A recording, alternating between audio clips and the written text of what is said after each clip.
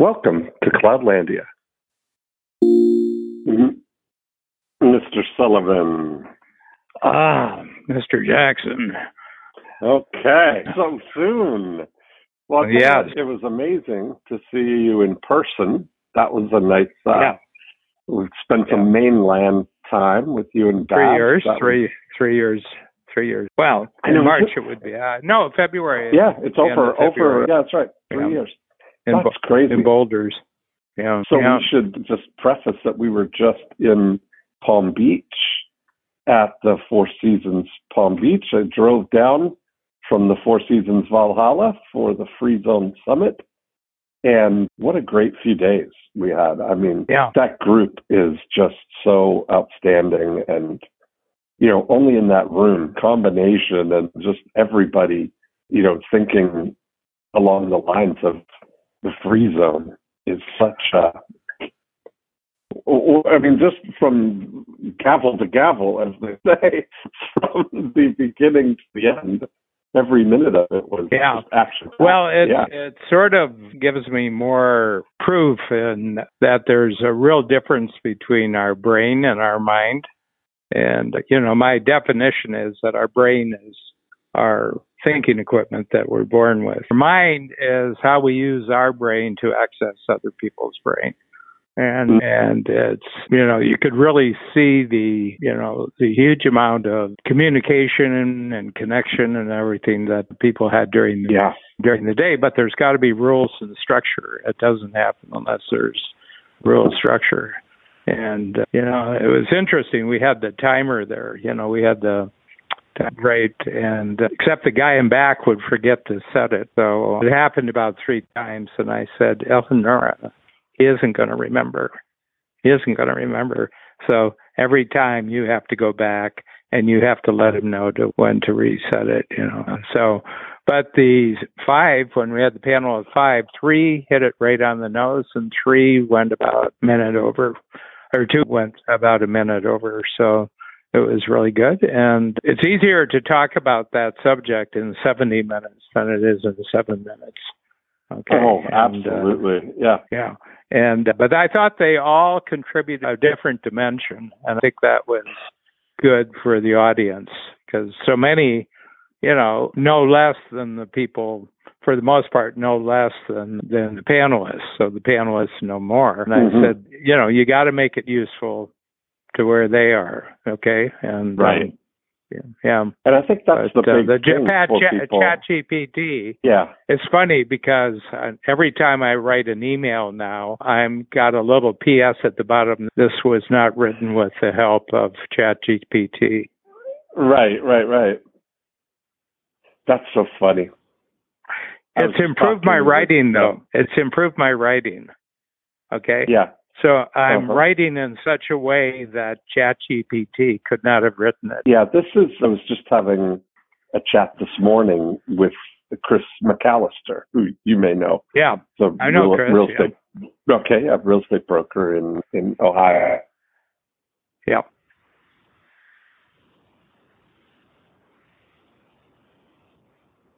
And he's been experimenting with ChatGPT. Today was his first day. And he had it write some articles for landlords, just tips, things like there. And he was amazed at how great they really were. And then I tipped him off on the rewrite it in the voice of Ryan Reynolds tip to make it more conversational. And he's like, every one of these could definitely send out and add my super signature to it as the, whenever you're ready, here's some ways I can help you. That, I was thinking for anything that is like what I call a book report, meaning information is already known and it's gathering research and presenting objective data or objective information that's widely available. That's the perfect use. It's the perfect use for it. But what it doesn't do is it doesn't have access to, your insight and your subjective information or thinking, or I call them field reports, your insights and experience. in something. Yeah, it's really interesting. All my books are written in the second person personal, which starts with the word, you already know this. And I haven't tried it, or I haven't had it tested out, but I think it would have great difficulty with the second person personal. Yeah. Which I think is the best way. That's what we really want to read. That's what makes it engaging is reading. Well, that's the way I write all my emails. That same way. Yeah. Well, first of all, you really have to know the reader. In other words, you're making claims about the reader, and you have to have unique long-term knowledge about the reader, at least who you want to be the reader, and I find that when you write this and it doesn't really relate to their experience, then they just stop. They won't read any further. But I'm just looking for a particular type of reader of any of our written communication. It's a successful, talented, ambitious, experienced entrepreneur looking for a jump, who's looking for a job, and everything like that. So the vast majority of what I would write, the vast majority of what I write would be not interesting to the general public. That's a really interesting way you just described that. Like, I'm starting to see having, 4, 5, 6 words that describe who the person is that you're looking for. I've been watching Deion Sanders' journey taking over the head coaching role of Colorado. And, he's very crystal clear on who he's looking for. He's looking for guys that are fast, tough, disciplined, smart, with character. That's his 5 criteria for somebody to be one of his recruits or who they're looking for on the team. And I think what you just described, that's, what's a 5-star prospect or 5-star audience for strategic coach. Well, and you're positioning in your market. In other words, I'm not looking for the world here. I'm not trying to be useful to the world. I'm just trying to be useful to a particular, first of all, totally entrepreneurial. You have to be entrepreneurial. You have to have experience, and you're either finishing stage 1 and you're looking for stage 2, or you're finishing stage 2 and you're looking for stage 3. But you're looking for what's next. Looking for and you've been suspended. I think usually I used to say the people who joined the program decided to do it a year before they found out about it. And they said, and what they've come to the conclusion that they need something. They've gotten where they are through their own devices, but now they're looking for something. Now they're looking for something, and they know they need guidance, they need help, they need new knowledge, they need new mindsets, and they're not getting them from any of their existing networks. Yes. But they had already made the decision. They had already made the decision that I got to find something. They just didn't know what the something was. Yeah, and I think you're absolutely right. I was fascinated by just everybody that I talked to at Free Zone, of just the number of different types of businesses or the ways people run business. It's such a variety. It's amazing. Well, it's as unique as they are as people, Yeah. What do unique entrepreneurs have in common with each other? Nothing. Either the word unique means something or it doesn't, Right. Yeah, exactly. Yeah. I mean, if a psychologist or a sociologist can figure out who you are as an entrepreneur, you're not an entrepreneur. Yeah. But that's the thing that blends them all together. That's why I mentioned that, part of the longevity or what makes Strategic Coach so infinitely interesting for a long period of time is that it's thinking about your thinking. Yeah. It's not, hey, let me tell you about my thinking. They're not coming to hear about your thinking. They're thinking because, you're giving tools for thinking about our thinking. Yeah. Yeah, when I first started coaching, there was a legendary motivational speaker, in those days. So this would be, 80s, let's say, when I really knew what I was doing. And his name was Jim Rohn. Do you know Jim Rohn? I know Jim. Yeah, of course. Yeah. And someone said that they had seen him rate the first year that he went out. And he was now 25, 30 years later. And he said, it's word for word. It's word for word what he did. Yeah. The same. And I said, it just shows you there's a place for that. Yeah, that is, that's funny. And, but I heard somebody talk about that. You can either have the same talk and find a different audience, or you can have the same audience and evolve your talk. Yeah,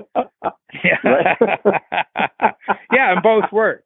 The thing is that because it depends upon who the audience is.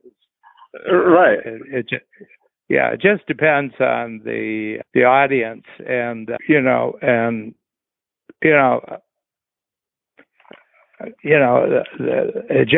people are at totally different places in their personal progress and their personal development, and there's some sort of outside coaching that's probably useful for everybody at every level. Yeah, absolutely. That contextually, that's where we all have a common kind of experience.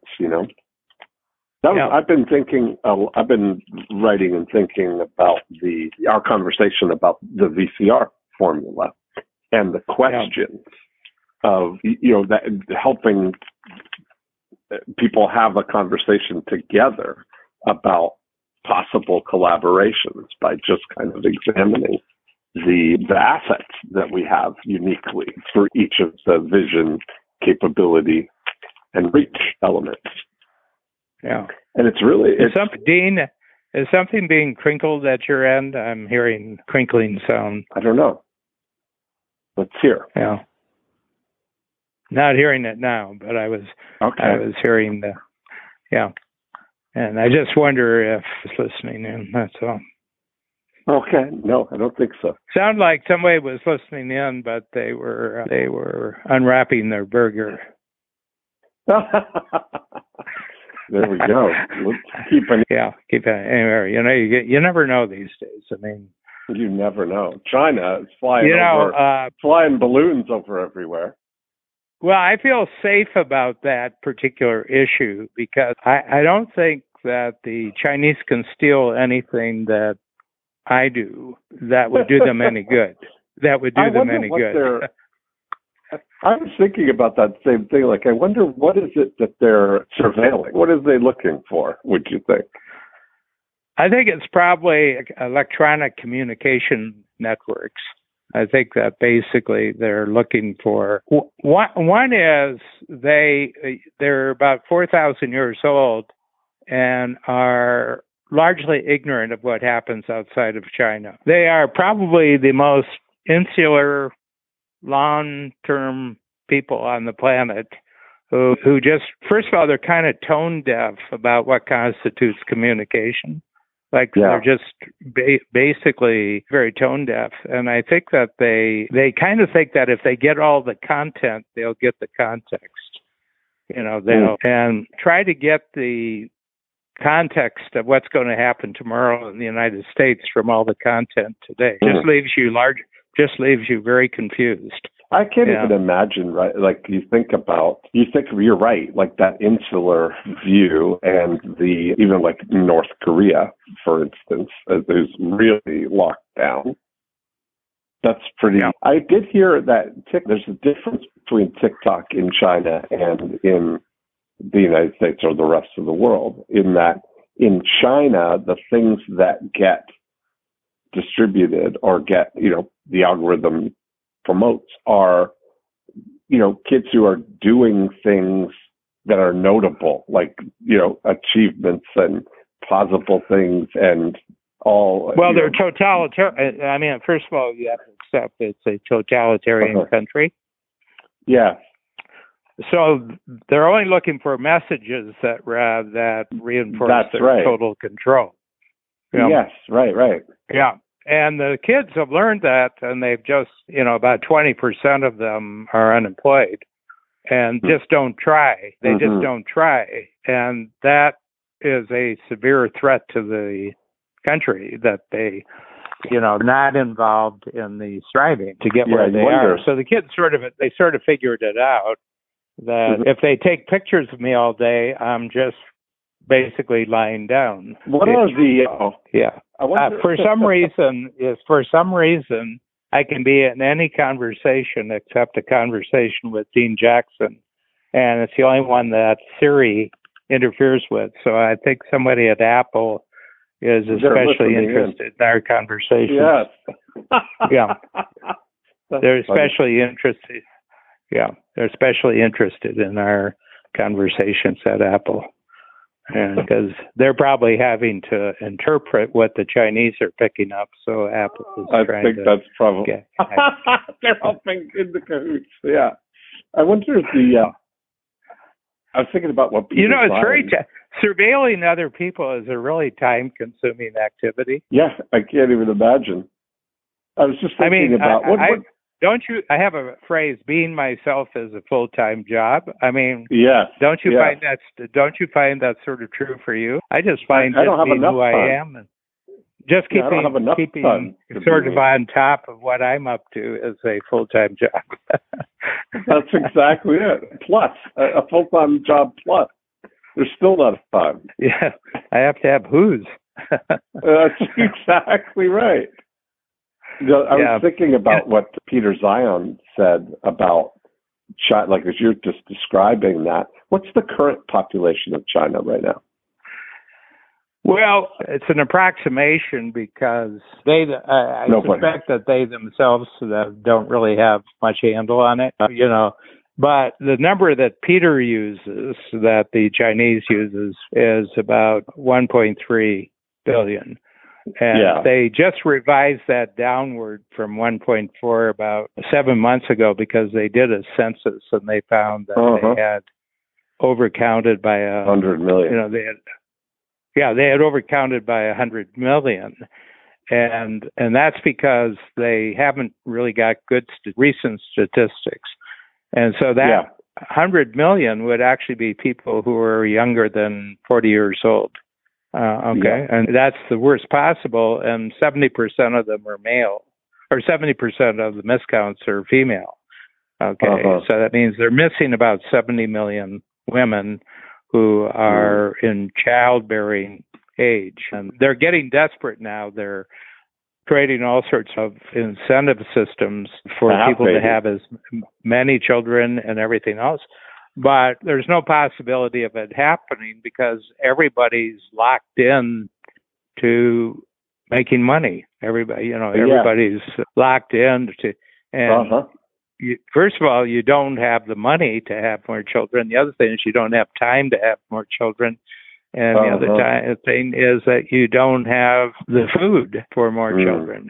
I mean, children are expensive. They're really expensive. So, and he said there's a point where you're gradually losing population, and then it happens suddenly. Then there's a real drop, and they're just starting the drop stage right now. Because wasn't he saying that their own estimation is by 2100 half the population by 2100?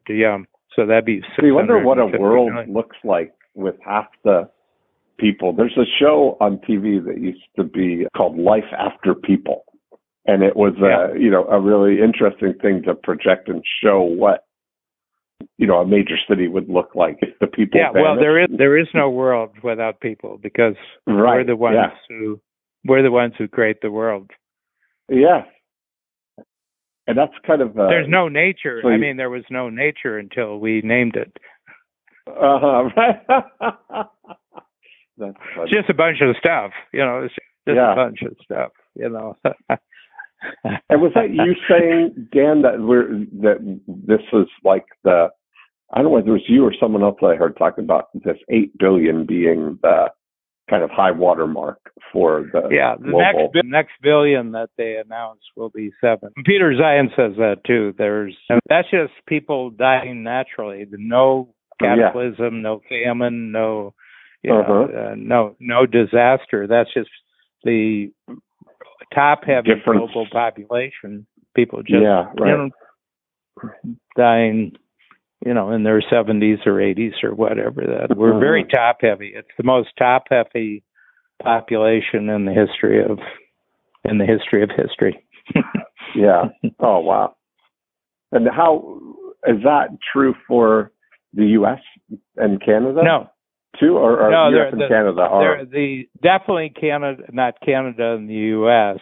Could happen to Australia and could happen to New Zealand. Well, Australia's losing population pretty well, or they will lose population. And I mean, the U.S. is probably the most unique because we can turn on the taps and what we want. I was just going to say, with immigration, at any given time, there's roughly 100 million people who would move to the United States if they could.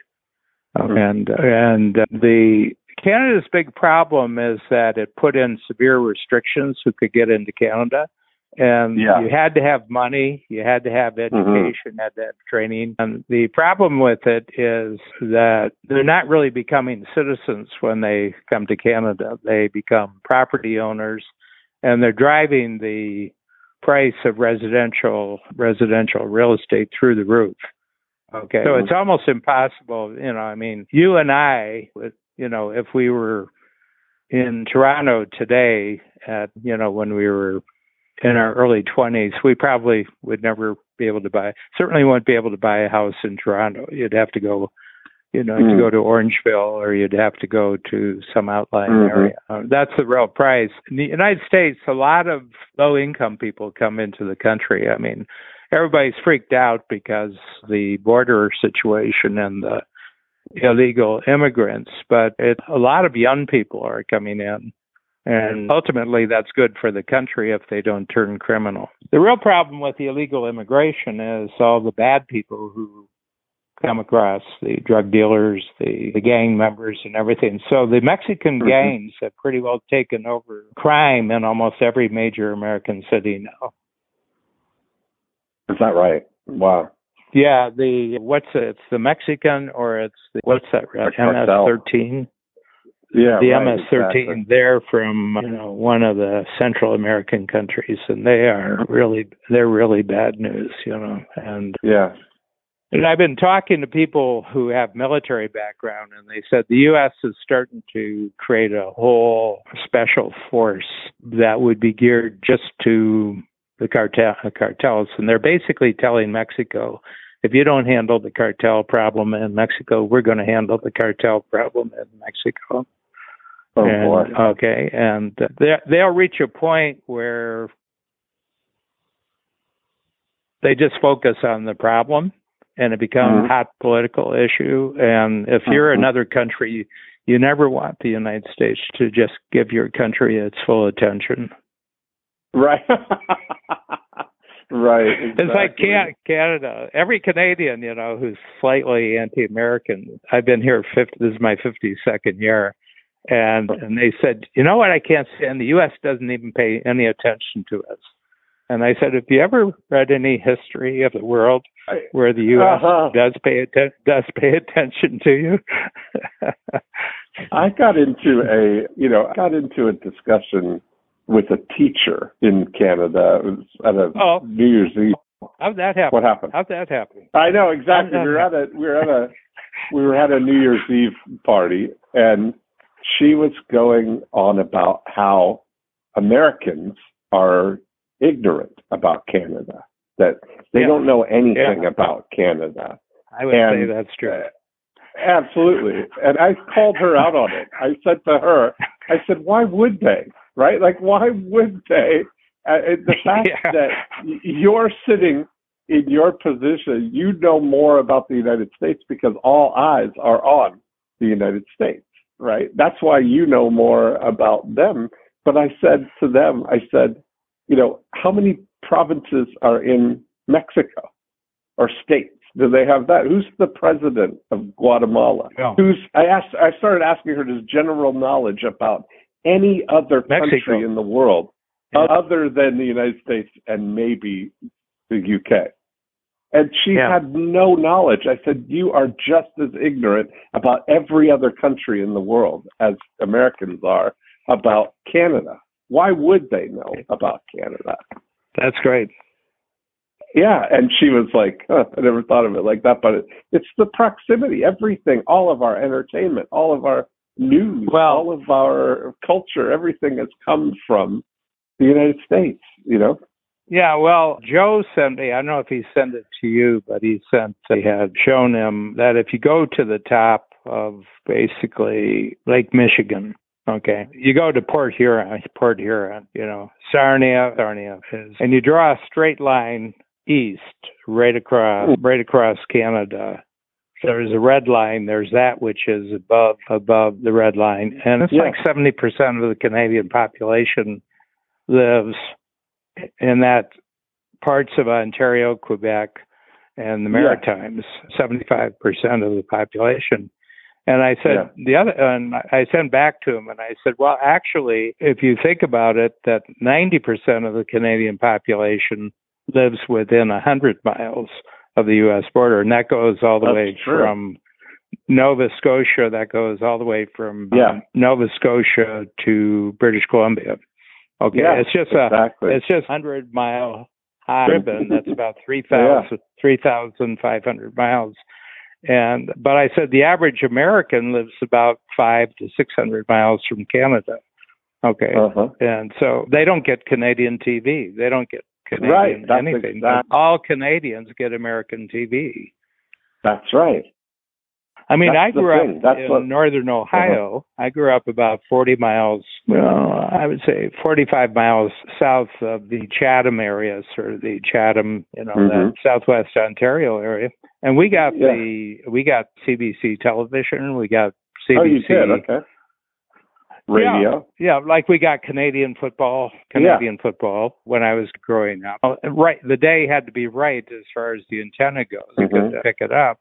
And so we were close. And I said, and so I knew a lot about Canada, and I was interested.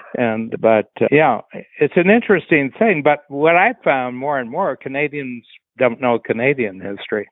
I mean, I think that's absolutely true. My team, if I sit down and I said, do you know how Canada got formed? And I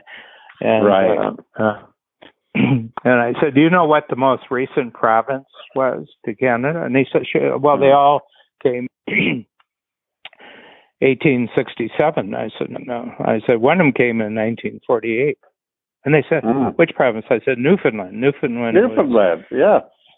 It was British territory. It was like British territory.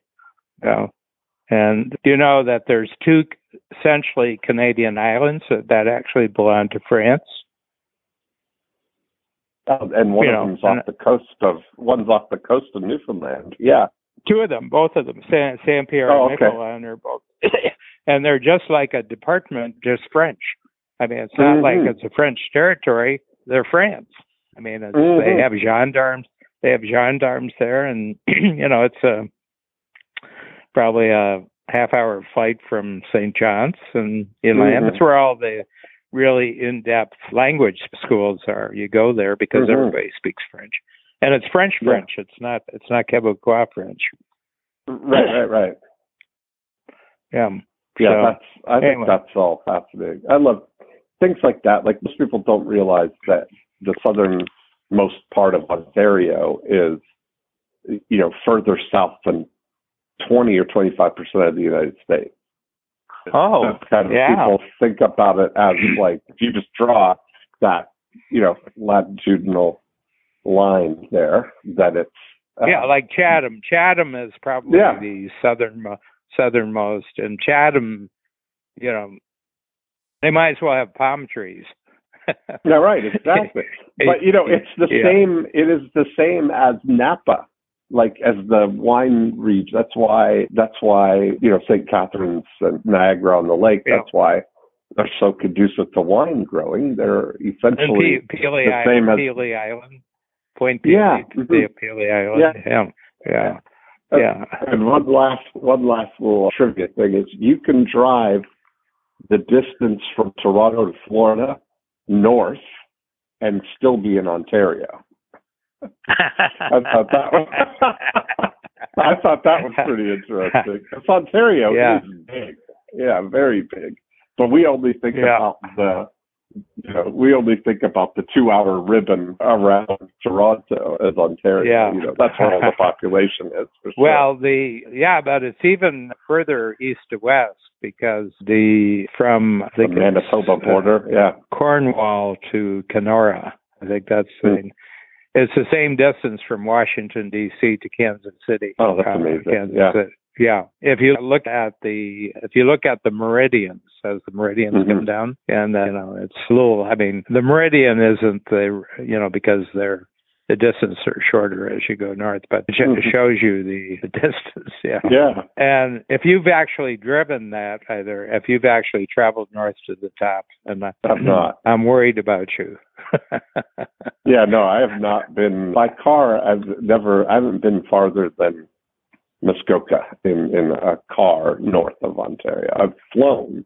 I've been to Ottawa and to Montreal and to Quebec City and all that, but never driven north of Muskoka. Mine would be Algonquin Park. I've not. Oh, I've driven to Montreal. That's the distance. That's probably the furthest we've ever driven. Is we've driven to Montreal, which is a one-time. It's a one-time experience.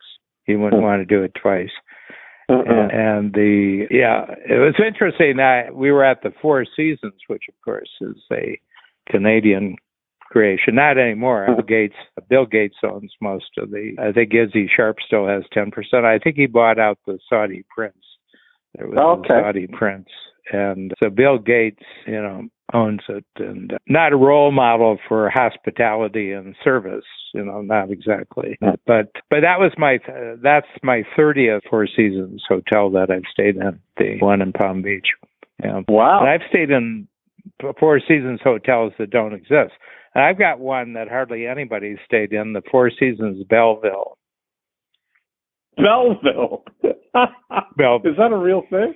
Okay. Oh, that was in the early days? It was. Yeah. It's not anymore. Right. And what it was a collaboration between the Four Seasons and Bell Canada.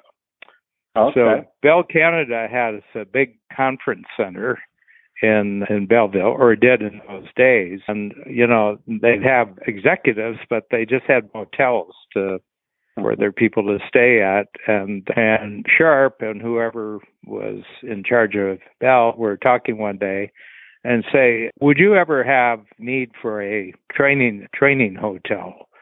And he talked Izzy Sharp into that. They would, I think they took over an existing property, and they seasoned it, seasoned it and everything like that. And so Babs and I were driving back, I think from Ottawa. We were driving, and we were on the 401, and I knew about it. And I said, and she was really tired. It was a hot day, and the air conditioning had gone out on her Saab. She had a Saab. And so I said, well, why don't we, it was about 4:00, 5:00. And I said, why don't we just stop? There's Four Seasons. She said, Four Seasons. I said, yeah, they have a training hotel. And, the restaurant was great and everything else. And I just said, I just have to go to the restroom. I went to the restroom, and I signed us up to stay overnight. And I came back and I said, here's the key. Here's the key. And so I've talked to a lot of people, but nobody had ever stayed at the Four Seasons Belleville. That's great. I like that. That's a good feather in your Four Seasons cap. Yeah, it must have been like their original motel on Jarvis Street. They took over. Have you read his book, The Story of the Four Seasons? Yeah, it was really well done. Yeah, I like that, it was hearing. Jarvis Street was still the red light district in those days. When they started that, it was, that property wasn't known for its overnight guests. Hourly rates only, huh? Is that what it was? Hourly rates, yeah. Oh, that's so funny. Yeah. And even those who did stay overnight broke it down into 6 or 7 sessions, Anyways, yeah. But the genius of it is he got the Bell Canada, or CBC, Canadian Broadcasting Corporation, for those who are not listening from Canada and are ignorant of Canada, that it was the Canadian Broadcasting Corporation was right across the street. This is their main radio station in Toronto. In Canada, actually, their main radio station in Canada. And he convinced them that they should put a studio right in his motel, and that it was going to be first class. The motel was going to be first class, and all their guests could stay right there. And then they could just have breakfast and go. They didn't have to walk. They didn't have to go outside. They could do the recording studio. And so it was Hollywood people and Broadway people and country and Western people. And everybody said, this is the most amazing motel you've ever been to in your life. And that's where the outside connection, really came from. I love that. I don't know what it is, but I really love hospitality kind of stories. Like I loved reading that book. I love reading about Danny Meyer. And I love, Chip Conley, the Joie de Vie. Danny Meyer is the Union Square restaurant chains, New York City. Yeah. Chip Conley, who's he? I've heard his name, but I don't. So he owns hotels called, mostly West Coast hotels, but he's a hotelier. And, that hospitality type of, approach. And I think it's funny that every one of them, you realize the intersection of it all is design is a big part of everything. I think that is, like you look at what the Four Seasons, their approach of starting with the most beautiful canvas, to start with. Yeah. They start with like premier properties. And I don't know, I think I which told they you don't about know. Right, which exactly. They don't know.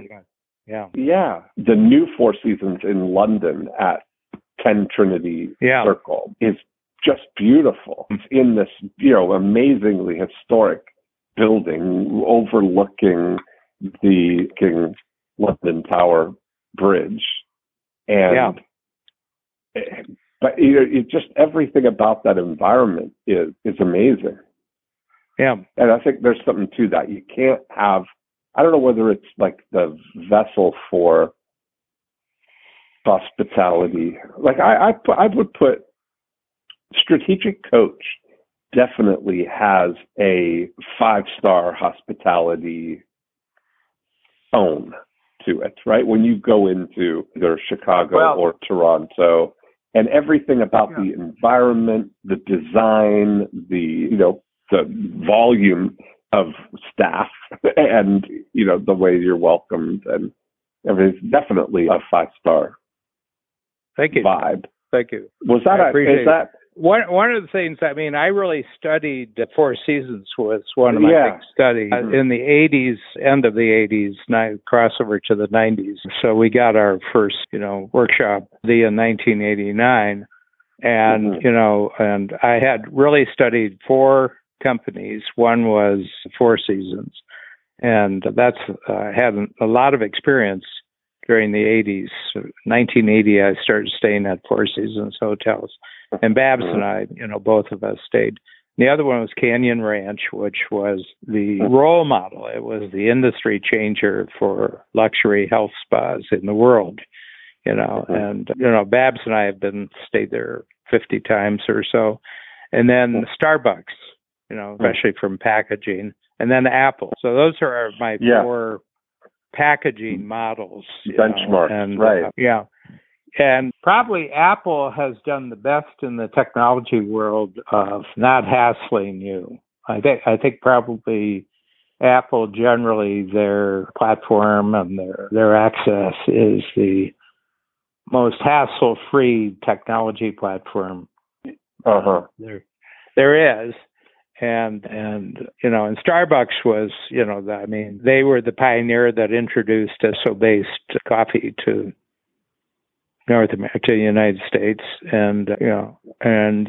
so they were all industry transformers. I think all four of them were industry transformers. But the big thing was the client-centeredness, the customer-centered their model, And I think Starbucks has probably fallen off the most. It's easiest one to reproduce. Easiest one to reproduce. And all their competition is people who were trained at Starbucks. Yeah. Yeah, it's really, I think that's evident, now when you look at Strategic Coach through any one of those lenses and you see the impact, you see the influence of it on Strategic Coach. Do you have some sort of conscious, I don't know what you call it, documentation or style guide or a tone thing? How do you communicate that or convey that to maintain I think through everyone? Actually, because and I think this is true for any company, that your employees are the public's. All impressions of your company come from customer contacts with your employees. And so one of the things we got right of the way that we would, our attitude to our employees is what we want to pass on to our customers. Okay, so we put all the emphasis on our emphasis. And the first thing is that when you join us, we're going to discover what your unique ability is. And we want to know what's unique about you. And you're going to have to do work because we need work done. But as soon as we can, we want to get you into a situation where you're doing what you love and you're doing what you're best at. And you're in teamwork with other people who are doing the same thing. And that one concept, I think, is the cornerstone for everything else, the packaging and everything. And,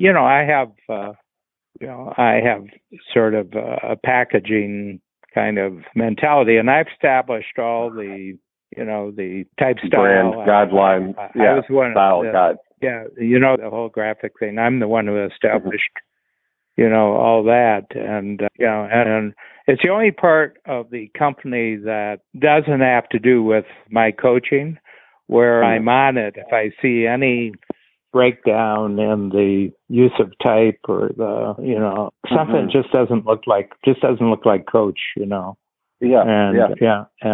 all over it. And one of the things I'm interested in the ChatGPT is that we have a lot of existing material that I never see, like emails that go out and printed materials about program materials and everything like that I don't see, and I'll come across it.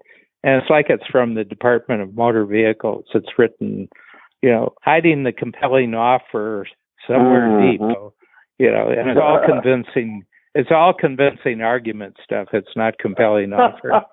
Right. Yeah, and we could run it through. We could run it through. I said, if you don't use GPT, everything's going to sound like it comes from Donald Trump. I'm going to run it through the Donald Trump filter. And that was a grabber, what Mike started off with, wasn't it? It really was. That I'll kind of set the... I was watching the audience. Oh, yeah. And some were real pleased, and a lot were non-committal. Well, I think a lot of people didn't realize what was happening. Like, here's this, what Mike did in his portion of the panel in his 7 minutes was action-packed.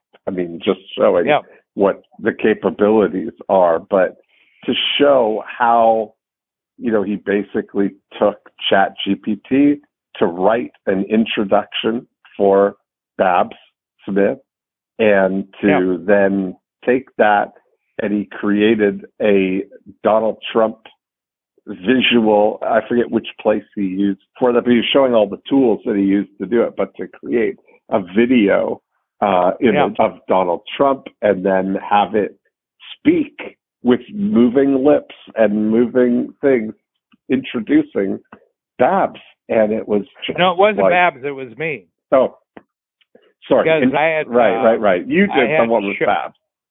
I had done the original audio with Babs, and she said, I find Right. that really creepy. She said, don't let anybody else hear that. I find it really. So no way. I tell you, no way we were going to do it on Babs. I tell you, but I didn't know exactly funny. what Mike was going to do. I didn't know the visual part of it. That some AI program will actually create the face, and everything else. Yeah. And Mike has got a whole section at A360. Yeah, because exactly. I told we got a preview Peter of that it, basically. I told Peter that what he was doing, and he says, "Oh God, I gotta get in touch with him." And he created the mindset scorecard there, and we're going to have a little discussion about the use of the mindset scorecard. But I let it pass, with a 60-point type property, So, capital P. Yeah. So anyway, got to make sure that it's a strategic coach tool. That's the big thing. Yeah. I'll let him use it at A360, but you can't repackage the logo. Yeah.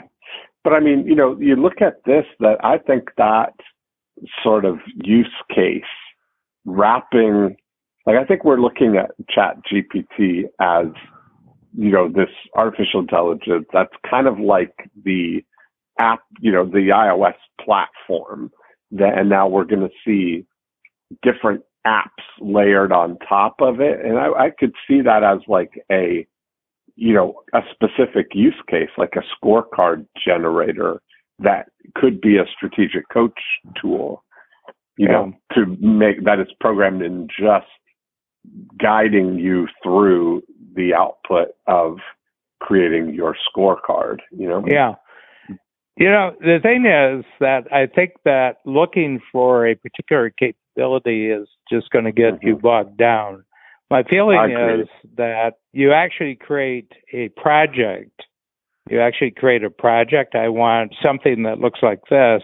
Now I'm going to have all of the AI apps bid on my project, of what they can do with the project, because I treat I treat AI like it's a dog. You have to let the dog know who the alpha. You have to let the dog know who the alpha is right away. We had that discussion, and that is it has to be all intention driven. You have to. Technology will kill you if you're just trying to find out, what can it do? It'll do you for the rest of your life. That's what it'll do. Yeah. You have to, and that's the problem with it. It's very powerful. It's very fast. It's got a magical quality to it. Nobody was ever seduced who wasn't looking for sex.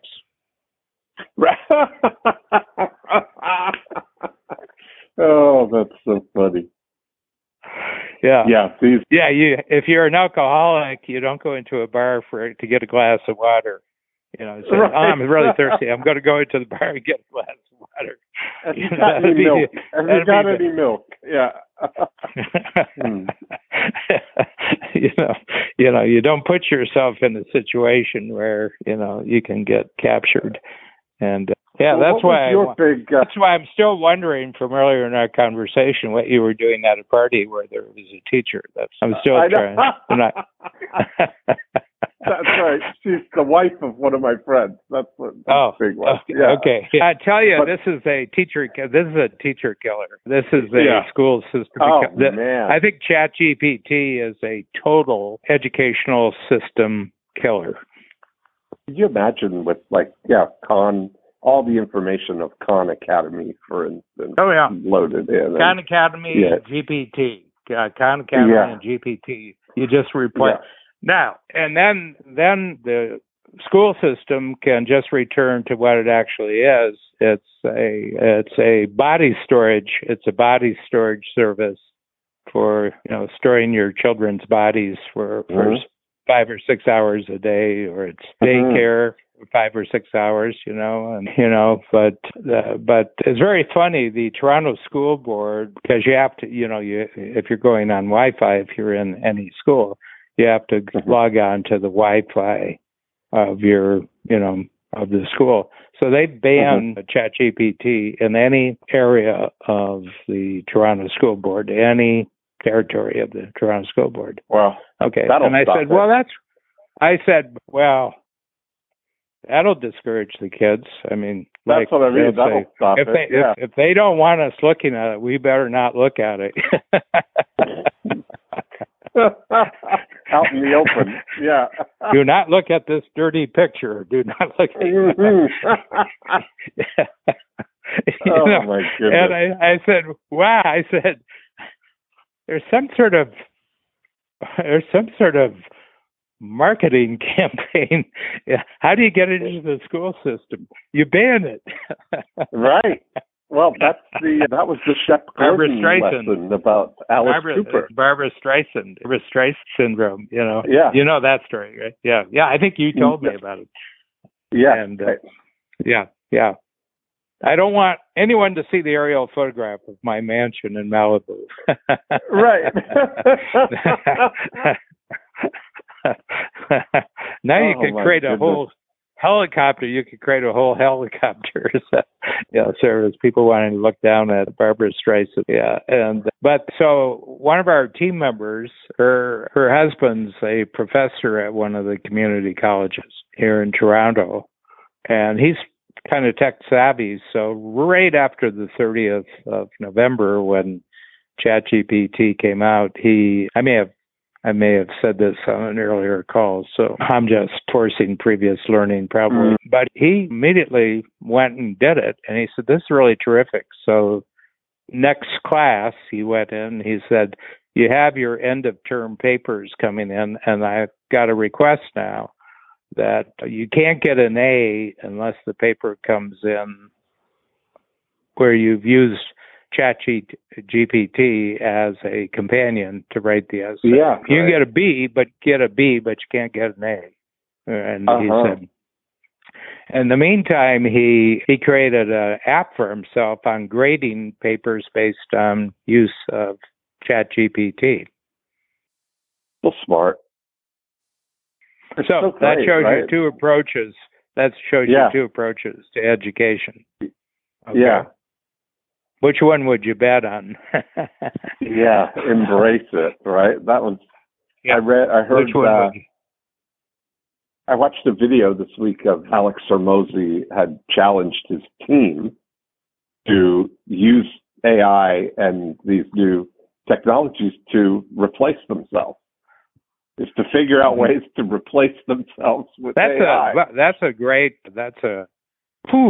really great. You know what would be useful is Theore's 9 verbs. Yes. That would be great. Yeah. I mean, this whole thing, embracing things, is so much better. I've heard of other people paying $1,000 bonuses for people who can create something that replaces a portion of what they do. Yeah, it's really great. And who was it that was Evan Ryan, who spoke? Yes. 5th. He was the 5th speaker. Yeah. And he said he's incentivizing his staff that the more AI apps you learn, I don't know what the incentives are. He didn't mention money. Right. But, yeah. Interesting times, Dan. Yeah. It's really super. And I just want to tell you, Babs and I both totally enjoyed, our discussions with Luba, and it was, I really went after her Ukrainian story. I just eat that up. And it's a remarkable story. It's 10 children born there, all moved to Oregon, and now that could be Idaho, the story about what's going on? Huh? No, what's going on? Well, there's 2 parts of Oregon. There's Portland and not Portland. Okay? Right. And so I think it's 8 counties have now had referendums where they said they want to secede from Oregon and join Idaho.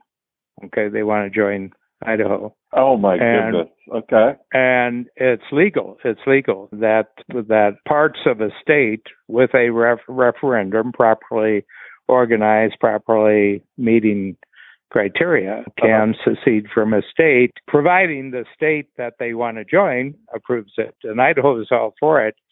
Oh, wow. And I think the reason is that it's a section that goes right to the Pacific. It's eastern and southern Idaho, or Oregon, that goes right there. And Idaho said, you can't beat it. We got the mountains, we got everything else, and now we've got the Pacific coast. I mean, this would be really great. I mean, there's nothing but pluses for Idaho here, and they're very productive. I mean, they're all people who actually work for a living, you know. But Idaho would become the third largest geographic state in the lower 48. That's how big it is. But West Virginia got created this way. But West Virginia didn't join anybody. They just seceded from Virginia. But it has to be approved by Congress, and it would pass the House right now. And the only question would it pass the Senate, because it's a simple majority. It just has to be 51 in the Senate. But it'd be really interesting. But I think when it will happen, I think it'll happen. You know, it's one of those things that, you know, it's a bit like Brexit. You know, it's going to happen. And anyway, so it's really interesting. And it puts a pause. Parts. Next thing you know, parts of Nebraska are going to want to separate and form further South Dakota.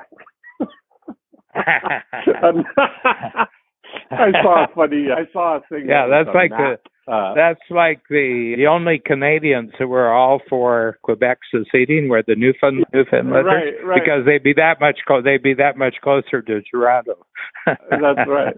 No, I saw a map of the United States labeled by people from the UK without the names of the states on it. So they were naming, you know, everybody could recognize Florida and California and, you know, pretty much make your way around the perimeter and stuff. But they were labeling, you know, it was North Dakota, South Dakota, then they had it further South Dakota instead of Nebraska. Yeah, it's like the New Yorker. Did you ever see the New Yorker cover, how New Yorkers look at the United States? Yes, I did. Yes. That's there's Newark, old people, so they're here. looking west. Going west, you have 2nd Avenue, 3rd Avenue, 4th Avenue, 5th Avenue, 6th Avenue, 10th Avenue, the Hudson, and then you have Newark, then you have Chicago, then you have some Soroya cactus trees, and then you have Hollywood. Yeah. And then China. And then China. Oh, so funny.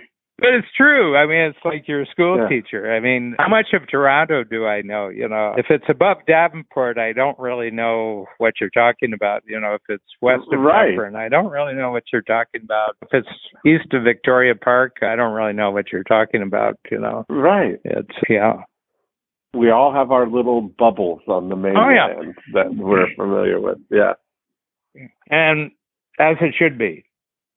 That's exactly right. And we can all come together here in Cloudlandia. Yep. And that's Strategic Coach. That's right. In the free zone. I love it. Okay. Well, Dan, it was a great conversation. I always enjoy these. I look forward to next week. Yep, and it is a week from now. Thanks a lot for going to 11:30. We were with Shannon and Bruce, and nice. And they couldn't make the breakfast until 10 o'clock, so we just wanted to see if we could. That's great. I got instead of a 3-Waller hug, I got 3 hugs from 1 Waller in Palm Beach. So that was a nice compromise. All right. Okay, have a great week. Okay, thank you. Bye. Thanks, Dan. Bye.